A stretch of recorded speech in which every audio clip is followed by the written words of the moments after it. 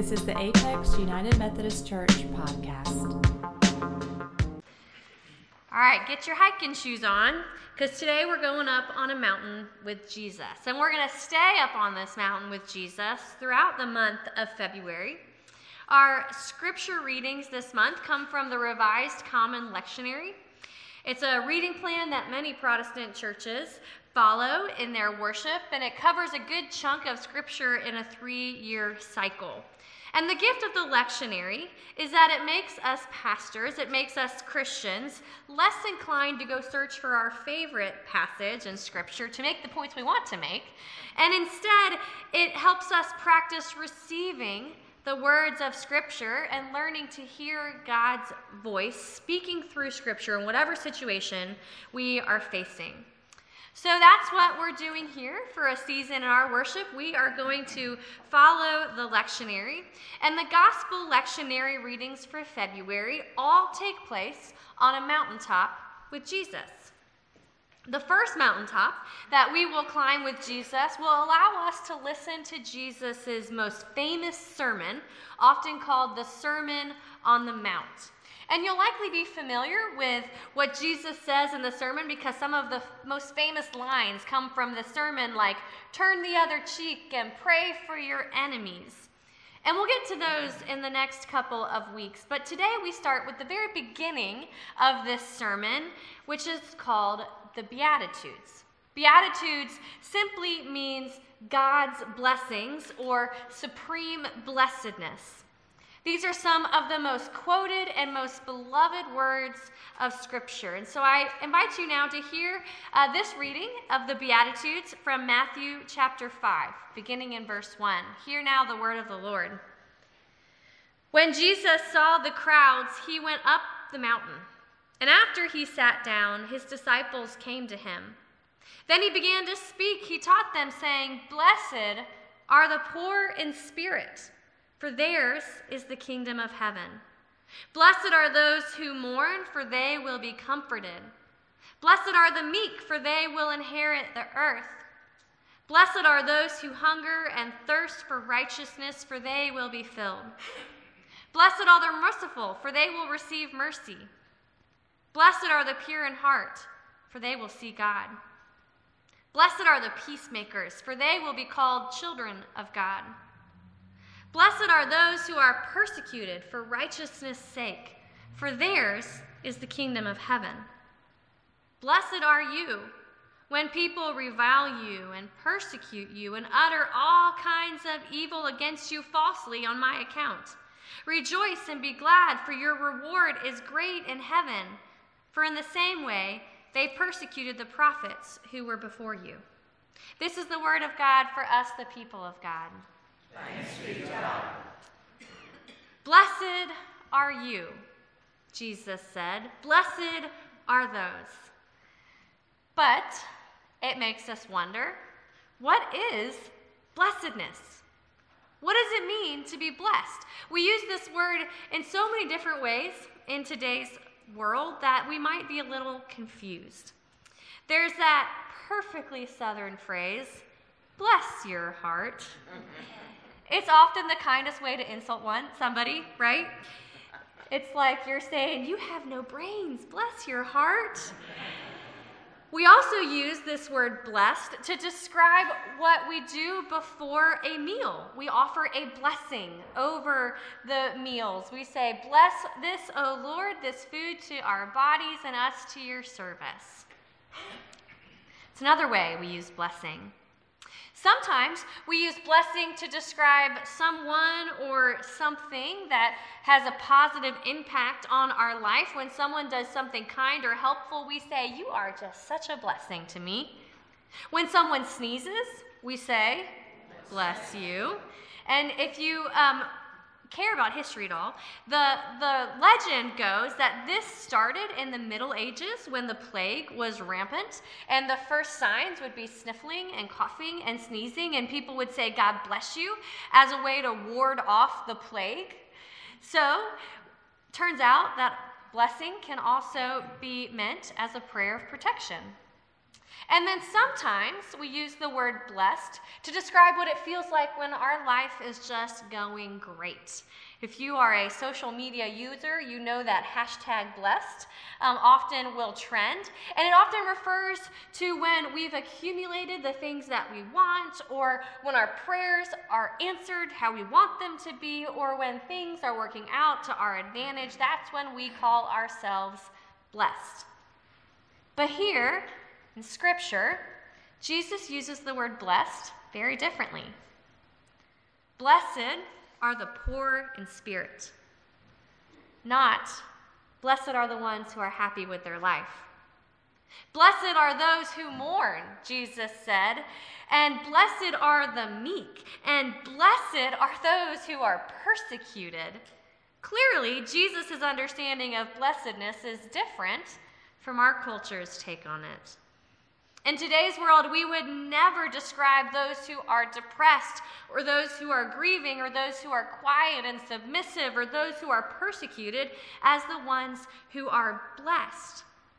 Which leaves us with a few questions. What is blessedness?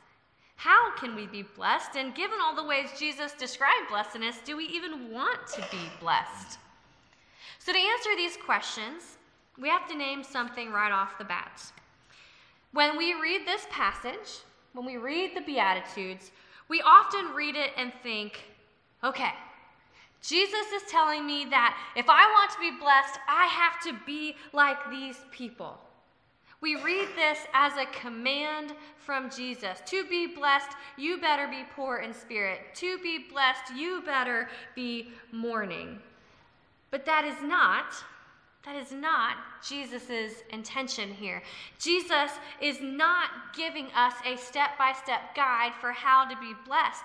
This isn't a recipe for achieving blessedness. Instead, Jesus is actually blessing the people who are right in front of him.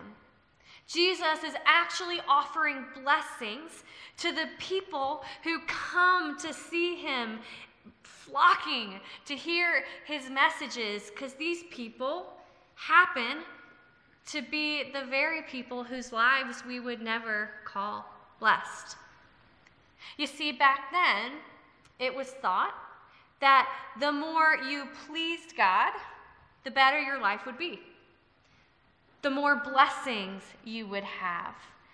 So the wealthy and the powerful and the privileged in that day and age were thought of as the blessed ones, the ones who were even closest to God, the ones who pleased God the most, which is why their life was so wonderful. Does this sound at all familiar? But then Jesus came along, and he gathered around himself people who were not primarily wealthy or powerful or privileged. Rather, he gathered around himself the poor, the ill, the vulnerable, the marginalized, the down and out. And as they gathered around him hungry for a word from God, Jesus proclaimed, "Blessed are you. Blessed are you who are hopeless. Blessed are you even when you're mourning. Blessed are you, even you who are so beaten down by the world that you have no choice but to be meek and submissive. Blessed are you, even you who suffer injustice and persecution." How can it be? Why does Jesus claim blessings for people whose life circumstances are anything but blessed? It's because Jesus is proclaiming that God will always show up in life's ups and in life's downs. God will show up when we are poor in spirit, and he will give us the taste of the joy of God's kingdom. God will show up when we mourn and offer comfort. God will show up when we are persecuted and offer strength. God isn't just with us when life is at its best. God is also with us when life is at its worst. And God will never stop working for our good. And that is the heart of blessedness. In college, I was denominationally homeless for a season, and I visited several campus ministries to see if I could find a theological home. I went to one gathering. It was not United Methodist, don't worry, but the speaker came up and started talking about how her life was terrible, and then she accepted Jesus, and then Jesus gave her a happy ending, and everything was okay forever and always. And as I listened to her sharing this message, I listened to her say that if we just believed in Jesus, then our life will be all that we want it to be, and we'll get everything we desire. And I started to get angry. I was getting mad as I was listening to her speak, because this was not how God had worked in my life. This was not how God had worked in the lives of people who I knew were the most faithful disciples in my life. And I was angry because her message was giving a false promise. And her false promise robbed God's real promise of its power. You see, God doesn't promise that if we follow Jesus, we will get everything we want, we'll always be happy, we'll always be well off. That's not the good news of the gospel. What God promises us is that when life is terrible, because there will be seasons when life is terrible, that God will be with us. That God will be with us in these moments, and that God will use those moments to draw us closer to the heart of God. That God will use those moments to draw us further and further into God's kingdom. That is a more powerful promise than any false promise of blessedness that our world can offer us. So what is blessedness? Blessedness is not an accumulation of desirable things. Blessedness is not life going well. Blessedness is not all of your prayers answered exactly how you want them to be. Instead, blessedness is the assurance that God is near. Blessedness is the assurance that you are part of God's everlasting kingdom. Blessedness is the assurance that God will redeem all things in God's eternal kingdom.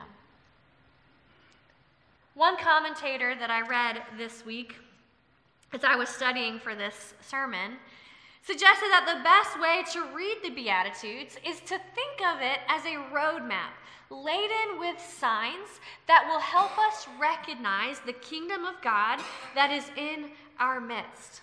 The kingdom of God that is all around us. The Beatitudes show us what it looks like when God's presence is near. You see, the Beatitudes, these blessings from Jesus, are not commands to be followed. They are pictures. They are pictures of what it looks like to be part of God's kingdom, to be brought into God's fold, to be drawn near to God's heart. And if we want to be among the blessed, then all we have to do is look around. Look around and see God's presence and God's kingdom all around us, because it's there, it's everywhere. And when we train our eyes to look, we can see God's kingdom in the most unlikely of places. You will find God's kingdom with those who mourn, because grief means that we have known the depth and the joy and the beauty of love. The greater the grief, the deeper the love. Blessed are they. You will find God's kingdom in those who relentlessly fight for a just cause, even when it feels like a lost cause, because that means they hunger and thirst for righteousness. Blessed are they. You will find God's kingdom in those who offer forgiveness and mercy, even if it's undeserved, because that means they have experienced the relief and peace of being forgiven themselves. Blessed are they. You will find God's kingdom in those who diligently work to bring peace from conflict, because that means God's peace reigns in their hearts. Blessed are they. You see, those places and moments where we least expect God's blessings are the very places where God's blessings reign. Not because they are great places where we want to be, but because they remind us that God is good all of the time and that God's goodness will never run out on us. So, I offer you again the blessings of Jesus. And I invite you to receive them for what they are, not commands, but promises. Not aspirational goals, but signs of God's kingdom among us. May these blessings open your eyes and your heart to see that God is with you all of the time, to see glimpses of God's kingdom, because God's goodness, no matter what ups or downs you are going through right now, because of God's goodness, I can say to you, blessed are you. Blessed are you who are poor in spirit, for yours is the kingdom of heaven. Blessed are you who mourn, for you will be comforted. Blessed are you who are meek, for you will inherit the earth. Blessed are you who hunger and thirst for righteousness, for you will be filled. Blessed are you who give mercy, for you will receive mercy. Blessed are you who are pure in heart, for you will see God. Blessed are you who are peacemakers, for you will be called children of God. Blessed are you who are persecuted for righteousness' sake, for yours is the kingdom of heaven. Blessed are you when people revile you and persecute you and utter all kinds of evil falsely against you on account of Jesus. Rejoice and be glad, for your reward is great in heaven. For in the same way they persecuted the prophets who were before you. In the name of God, Father, Son, and Holy Spirit, amen.